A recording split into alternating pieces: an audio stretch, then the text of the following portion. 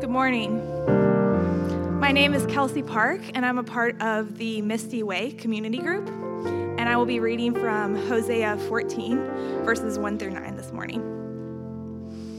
Return, O Israel, to the Lord your God, for you have stumbled because of your iniquity.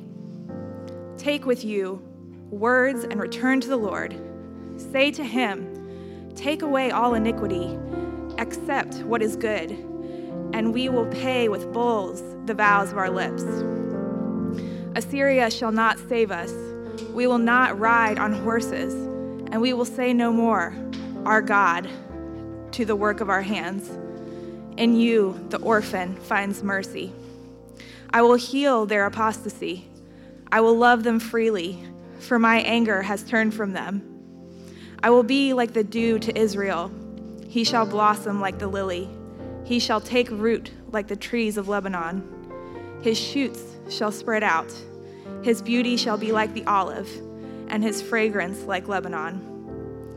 They shall return and dwell beneath my shadow.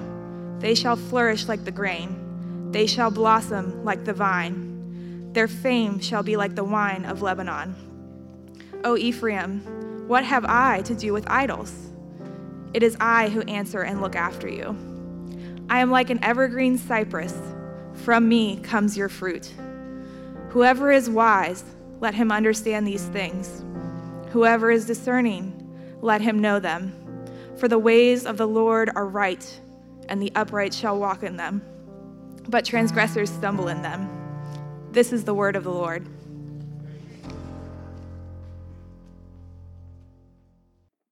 Good morning again, Christ Central.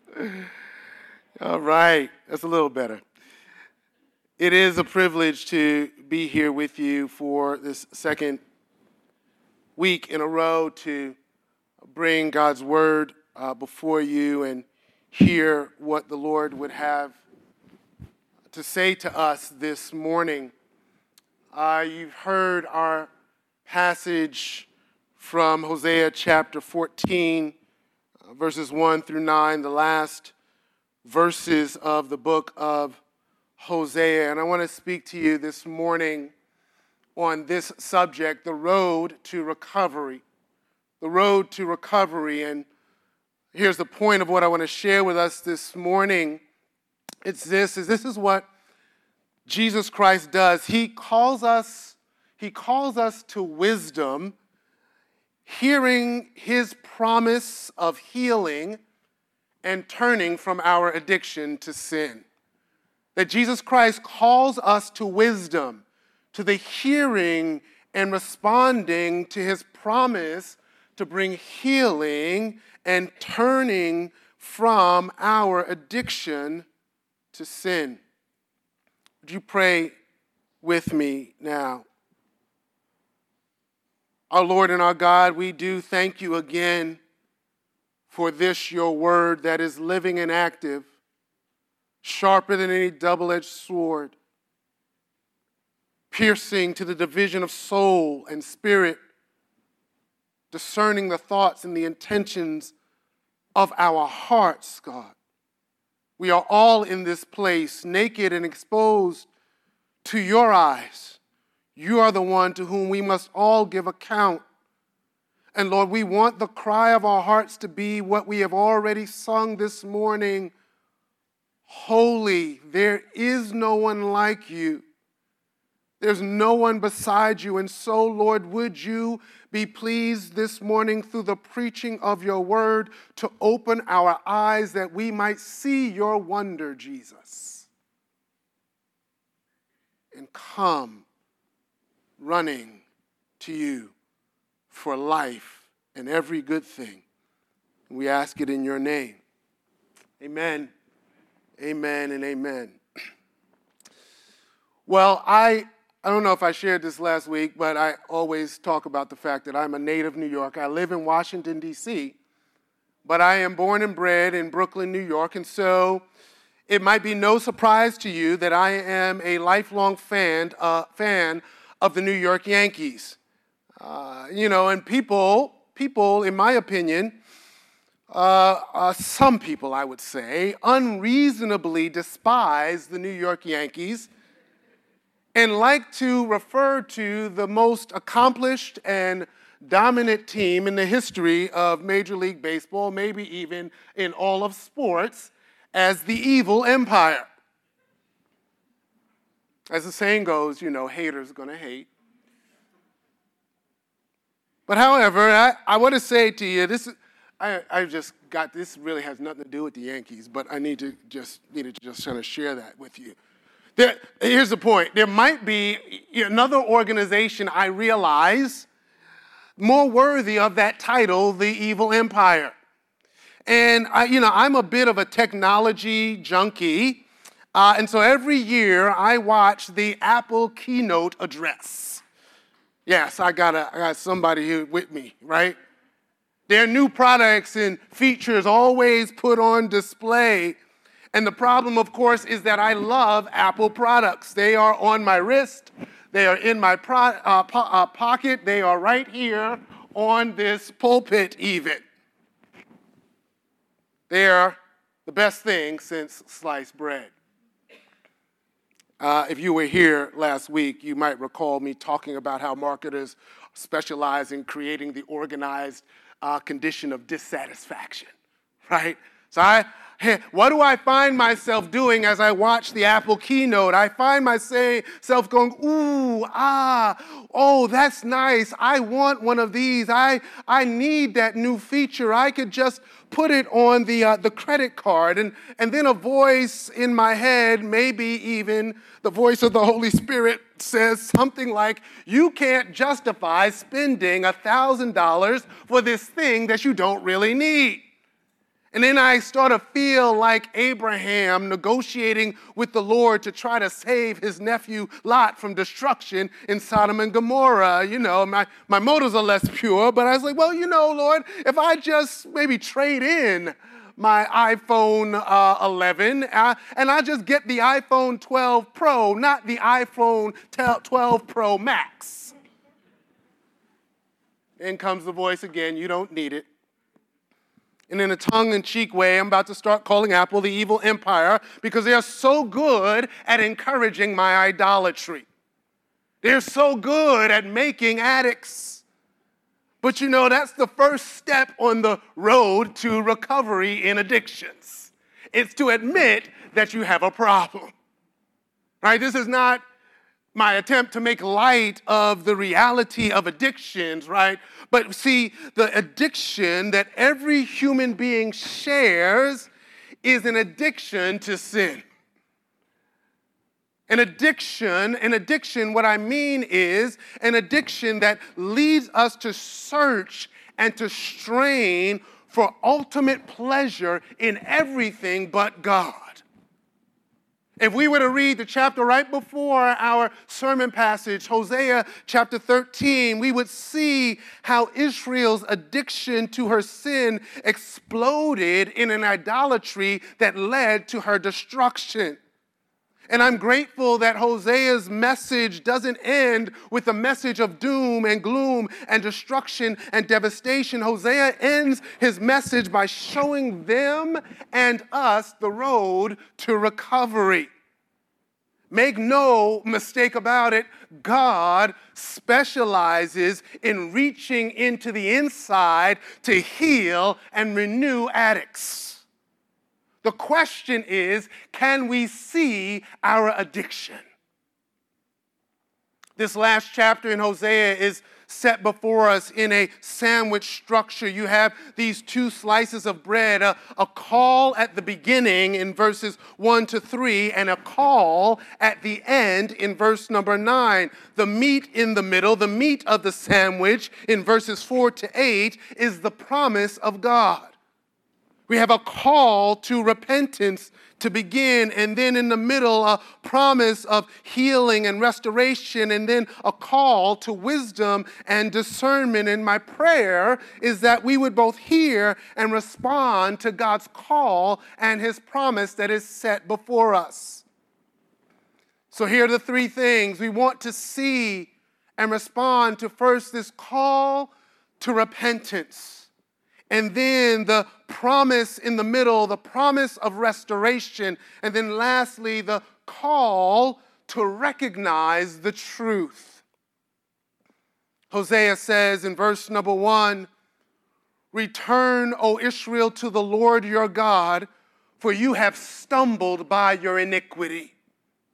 This is a call to repentance, isn't it? He says, you all need to recognize that you have stumbled. Why have you stumbled? Because of your iniquity. Iniquity is a word that we find repeated again and again in the book of Hosea. The city of Bethel, which means house of God, Hosea renames Bethel Beth Aven, which means house of iniquity. He said to them back in verse 5 of chapter 5, the pride of Israel testifies to his face. Israel and Ephraim will stumble in their iniquity. At the end of chapter 6 and at the beginning of chapter 7, we find the Lord saying through the prophet, when I restore the fortunes of my people, when I heal Israel, then the iniquity of Ephraim will be exposed and the wickedness of Samaria. For they practice falsehood. While the thief breaks in, gangs attack in the streets. Before restoration would come, the Lord would expose and shine a light on the ugliness of their iniquity. They wouldn't be able to find healing until they were confronted with the fact and the reality of how desperately sick they actually were. And Hosea has been specific about their sin. He has not been generic. He has said they practice falsehood.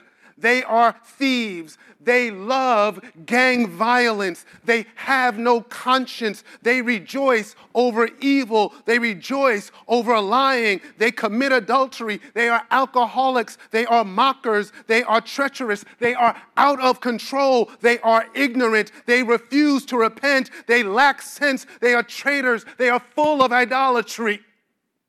And that's all just from chapter 7. Hear this. And over the course of his ministry, Hosea has been calling the people to repent. He's been calling them to recognize their sin and to turn to the Lord.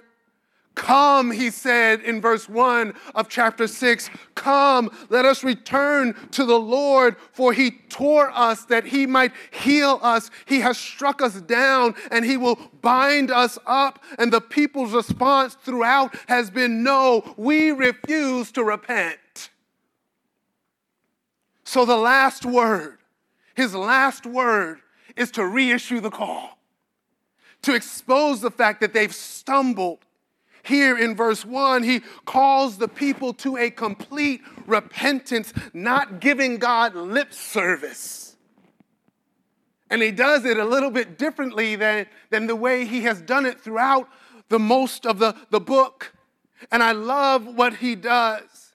He leads the people in a corporate confession of sin and repentance. He says to them in verse 2, take with you words. That is, in your returning to the Lord your God, take these words with you.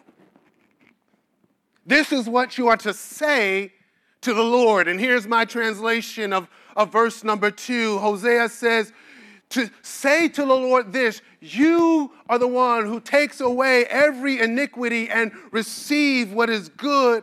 So we vow our lips as bulls. Assyria will not save us. We will not ride on horses, and we will not again say, our God, to the work of our hands. With you, the orphan finds mercy. He dictates to them what they ought to say. He puts the words of confession in their mouths. This is what you ought to say. But wait a minute, Pastor, right? Isn't that cheating? Doesn't their confession have to come from the heart? Don't they have to come up with their own words for it to be genuine? Of course, genuine repentance has to come from the heart, and it can't merely be words that we say, but notice this with me, please. This is a call to corporate confession. This is a call for them to be a confessing people. I might privately and I might individually confess my sins to the Lord, but the Lord is interested, listen, the Lord is interested in creating a community of confessors. Hosea has shown Israel that they have become a people who are defined by adultery and idolatry. He is now calling them to become a people who are defined by confession and repentance. And that is still the call. That is still the call. What Jesus Christ creates in his church are communities that are defined by confession and repentance. So you will normally find in the Bible plural nouns when it comes to this reality. In his confession, Hosea tells Israel to say, "We vow our lips." Assyria will not say us. We will not ride on horses. We will not say to our God, we will not say our God to the work of our hands. Apostle John would come centuries later and say to the church in 1 John chapter 1, verses 8 through 9, if we say that we have no sin, we deceive ourselves and the truth is not in us. If we confess our sins, he is faithful and righteous to forgive us of our sins and to cleanse us from every unrighteousness. The one who cleanses and the one who forgives is singular, the Lord. Those who confess and receive forgiveness are plural, the people of God. What had Israel been putting their stock in? They had put their stock in the fact that they were a people chosen by God. They were the elect. They operated with a pride and an arrogance in their election instead of a humility. And Christians can do the same thing. Jesus says to his disciples in John 15 and 16, you didn't choose me, I chose you. And if we really realize how jacked up we actually are, being chosen by the Lord Jesus Christ should result in a deep, deep sense of humility and gratitude that overflows into an ongoing life of confession and repentance. This is why every Sunday, we did it this morning in worship, we have corporate confession.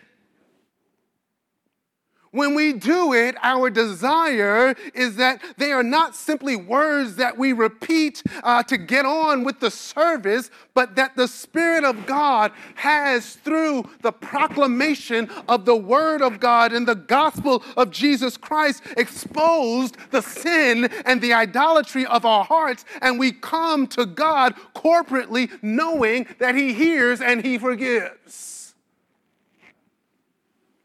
That is precisely the content of Hosea's prayer. He begins with confessing that the Lord is forgiving. You take away all iniquity. Let the Lord know, he's saying, let the Lord know that you know that he accepts what is good. That is, he accepts confession from the heart. So let him know that we offer, that we vow the sacrifice of our lips as bulls, and in so doing, we will turn away from seeking security and salvation in anyone but you. Assyria will not save us. This is evidenced in the confession by them not sending envoys out to the Assyrians to pay tribute, to make treaties, and to become their subjects. That's what it means when it says, we won't ride on horses. We will reject our idolatry. We will not call the works of our hands our God. We will not give divine status to anything that has been created. And he ends the prayer with words that imply we will not boast in our status as God's people. We are orphans and not worthy to be called children, but we rejoice that in you the orphan finds mercy. I heard a couple of amens, right? We don't find an amen at the end of Hosea's prayer of confession in verse number 3, but we are definitely led to say amen. We might be tempted to say amen and then just go home and rejoice. But not yet, because it actually gets better. There's a word of assurance that comes after this confession. There's a word of promise that follows, and it comes directly from God himself. There's a shift in the person who is speaking, and there comes this promise of restoration. The Lord says in verse 4, I will heal their apostasy. I'm going to heal their backsliding. I'm going to heal their waywardness. I'm going to heal their rebelliousness. Here is the meat of the chapter. God's promise of restoration. The Lord stated the problem back in chapter 5 and verse 13 when he said this. The Lord said, when Ephraim sees his sickness and Judah sees his wounds, Ephraim goes to Assyria and he appeals to the great king. But he's not able to save you, nor is he able to cure you of your wound. They thought that they could find their healing in Assyria. And Hosea directs them to confess Assyria won't save us. And the Lord responds and says, I know, but I am the Lord your healer. I will heal you. You're sick. You have a sickness that nobody can heal but me. And this is what makes the promise so phenomenal. There's a call to return, but they can't return unless the Lord acts. The Lord says, I will love them freely, for my anger has turned away from them. You understand? Like, real free love has got nothing to do with the hippie movement from the 60s and the 70s. Real free love is God's gracious, abundant love that he lavishes on undeserving sick folk like you and me. This book is being wrapped up with a reminder of the Lord's promise that he made. We heard last week in chapter 2 and verse 14, back when Hosea and his marriage to Gomer was still front and center in the book, serving as a metaphor for God's relationship with Israel, when he promises in verse 14 of chapter 2, I myself am going to allure her. I'm going to lead her in the wilderness, and I will speak to her heart. This love has to be free. It has to be free because we cannot earn it. It has to be free because there's nothing in us that makes us deserving of it. If we don't grasp our sickness, the Lord talking about loving people freely will make absolutely no sense to us.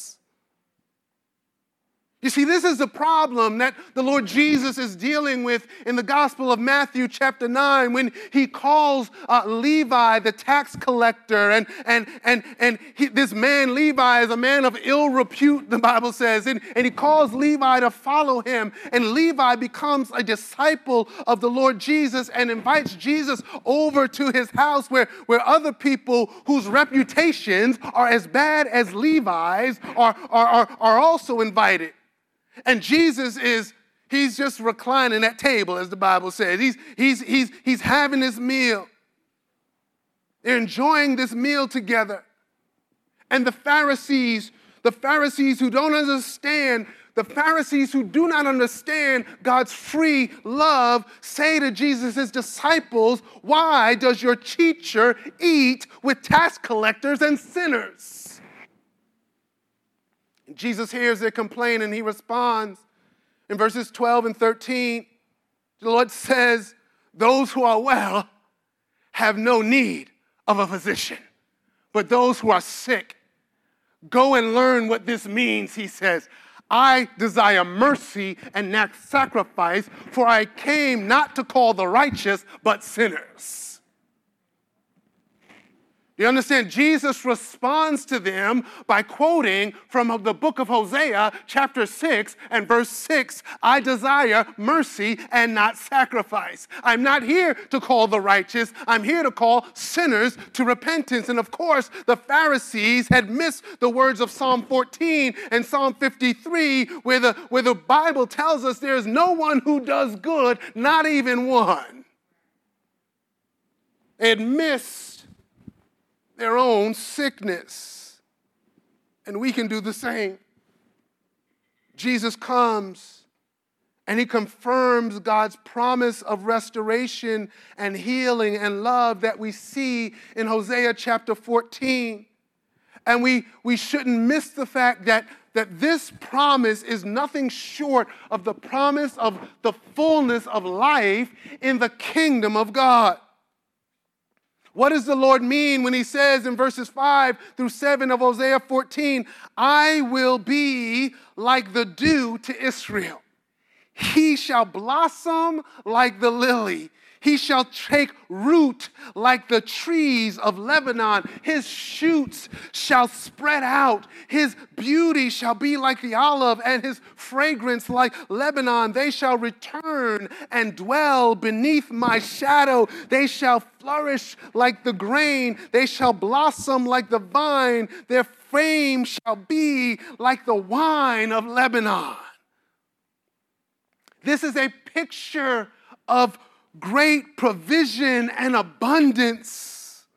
Without dew, their agricultural season would be cut short. Although the dew burns away late morning from the heat of the sun, the daily morning mist over the ground was necessary for agriculture throughout most of the year. This promise is a picture of beauty and abundance and protection. The sickly, rebellious people will be healed, and they will blossom like the lily, the Lord says. They'll be smelling fragrantly and good. They will dwell under his shadow. God is saying, "I'm going to make my people beautiful. I'm going to provide for them. I'm going to protect them." This is the outworking of the Lord's free love towards his people. It's the type of love that beautifies from the inside out. It's the type of love that the Lord Jesus Christ has for his church. It's the kind of love that the Apostle Paul talks about in the letter to the Ephesians in chapter 5, verses 25 through 27, where he says, "Husbands, love your wives the way Christ loved the church and gave himself up for her, that he might sanctify her, having cleansed her by the washing of water with the word," here it is, "so that he might present to himself the church in splendor, without spot, without wrinkle, or anything like that, so that she might be holy and without any blemishes." Hosea is saying this is what it looks like in the kingdom of God. The promise of healing and restoration is a promise to clean us up, to bind us to himself forever. In Hosea chapter 14, the Lord uses the richest agricultural terminology to describe it. And then he wraps up that promise in one more word of assurance in verse 8. He says, "O Ephraim, what have I to do with idols? It is I who answer and look after you. I am like an evergreen cypress. From me comes your fruit." This is a rhetorical question. Oh, Ephraim, what have I to do with idols? The sense of the question, what it does, it looks back to the beginning of their relationship with the Lord all the way to the present. He's asking them, he's saying, in the whole of my relationship, in the whole of my life with the people of Israel, what have I ever had to do with idols? And the answer is nothing. He's saying your fruit, your provision, your abundance never came from idols. It always came from me, and it still comes from me. We hear the same echo from the lips of the Apostle Paul in 1 Corinthians chapter 4 and verse 7 when Paul is talking to a jacked up church in Corinth. All kind of strife, all kinds of idolatry. And he asks them this rhetorical question in verse 7 of chapter 4 of 1 Corinthians. Paul says, look, what do you have that you did not receive? What do you have that you did not receive? Well, if you received it, why do you boast as if you didn't receive it? In other words, he's saying everything you have comes from one source, the Lord God, always. And woe is us if we ever act as if what we have comes from any other source than him.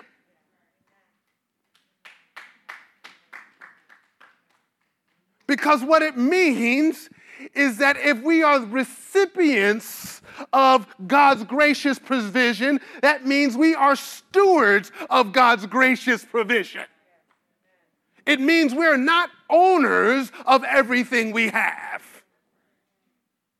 You understand? You remember last week when the Lord said, listen, it's my oil, my wine. All of it, it's mine. You're just the stewards of it. And what this should have done for Israel and what it should do for us is keep us assured of the reality of God's promise with a particular humility. Because remember, okay, Hosea chapter 14, what is the context of this being delivered to the people? This promise is made to them in the middle of a desperate and dire situation for the nation. The nation is about to be overrun by the Assyrians. Their once prosperous economy is in shambles. Everything is falling apart around them. The people are going to die in warfare. The Lord said to them in chapter 13 and verse 16, he said, Samaria shall bear her guilt because she's rebelled against her God. They shall fall by the sword. Their little ones shall be dashed in pieces and their pregnant women ripped open. And here comes this promise of love and dew and beauty and flourishing and protection and abundance while everything around them is saying the exact opposite. The Lord is saying, I've never had anything to do with idols. I still have nothing to do with idols. Your material prosperity drove you. You let it drive you into false worship. But the promise is sure. So don't let your loss of prosperity drive you into idolatry either. Understand, right? Here's the deal. This is the reality of the human condition. We can use anything as excuse to drive us into idolatry. Do I have too much? Oh, look at how wonderful I am. Look at all the things my hands have brought me. Right? Do I have nothing? Has it all gone away? Oh, why is it like this? God must not be real.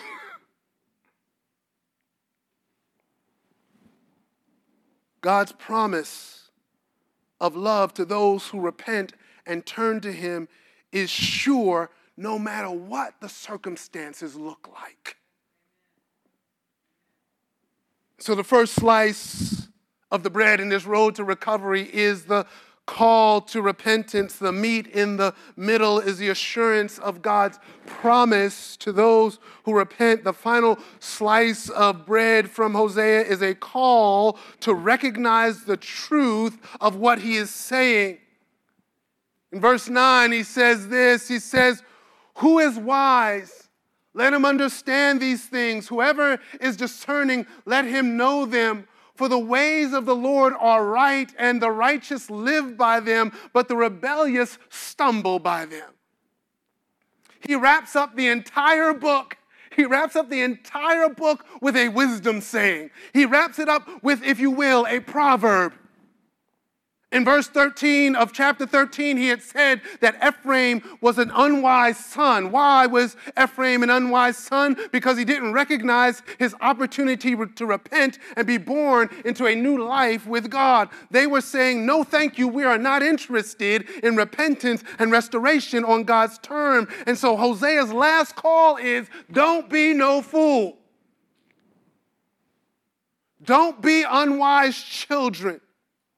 I'm calling for you all to have wisdom and discernment in response to the things that I have written. And when he says, let the wise understand these things, let the discerning know them, these things he's talking about is the entirety of his message.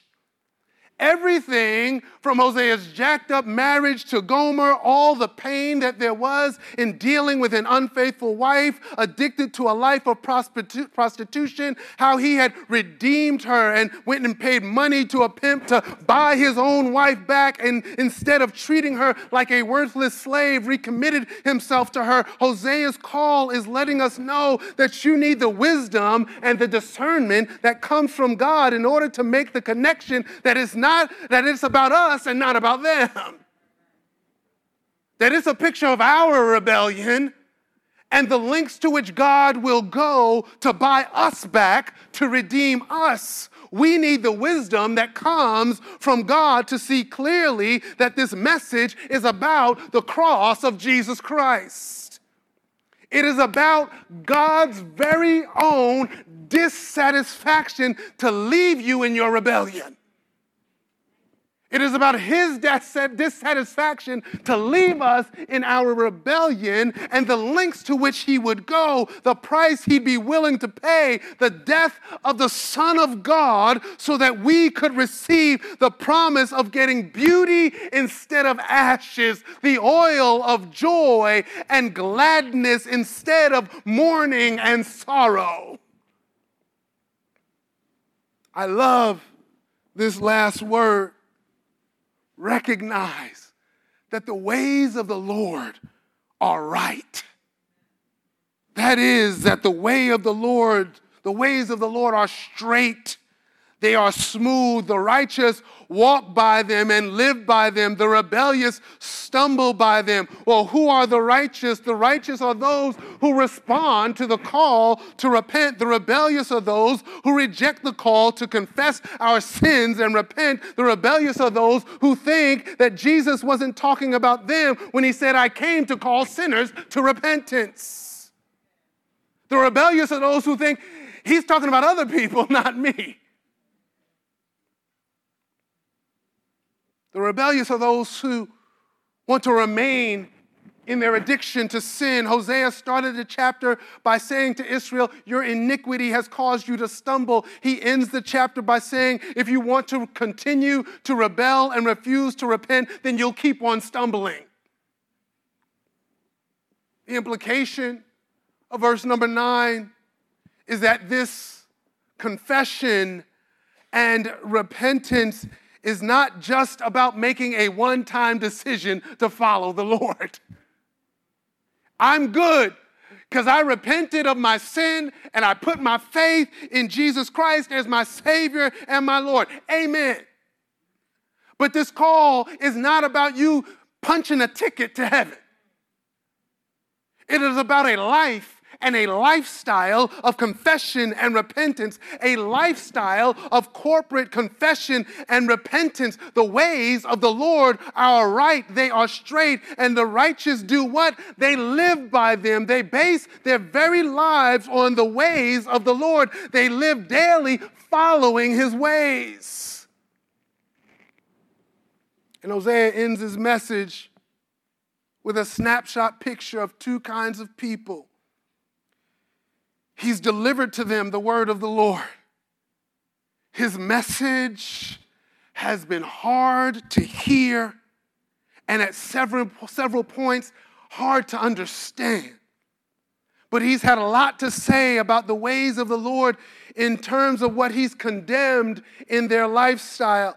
He's shown them the perils of prosperity, condemning their consumerism and their materialism that dominates their minds, condemning their adultery and the prostitution that they're satisfied to keep practicing, condemning their injustice and their lack of care for the poor, condemning their clamoring for political position and power by deceit and treachery, condemning their self-indulgent desire to pursue the good life by any means necessary. Hosea has said that judgment is coming because they embrace what the Lord hates and refuse to do what the Lord loves, which is to repent so that they can do justice, love mercy, and walk humbly with their God. This is just like Jesus does when he speaks in parables and he says, "He who has ears to hear, let him hear." Hosea is asking you and I, do we have the wisdom that comes from God to hear the words and understand? Because the same word causes some to respond with confession and repentance and submission to the Lord, receiving restoration and reconciliation and life in his ways, while that same word causes others to keep on stumbling, tripped up because we're angered, we're offended over the ways of the Lord, wanting our ways to be the Lord's ways instead of the other way around. As one commentator asks, here it is, I'm done as I like to say, in a Presbyterian sort of way. It means I'm really done. How do you read the words of this book? Are they life or death? For you, are they like life or death? Are these words to you, to us, this promise of healing and restoration, are these words that we can find in our hearts resonate and joyfully embrace because we recognize that they are true?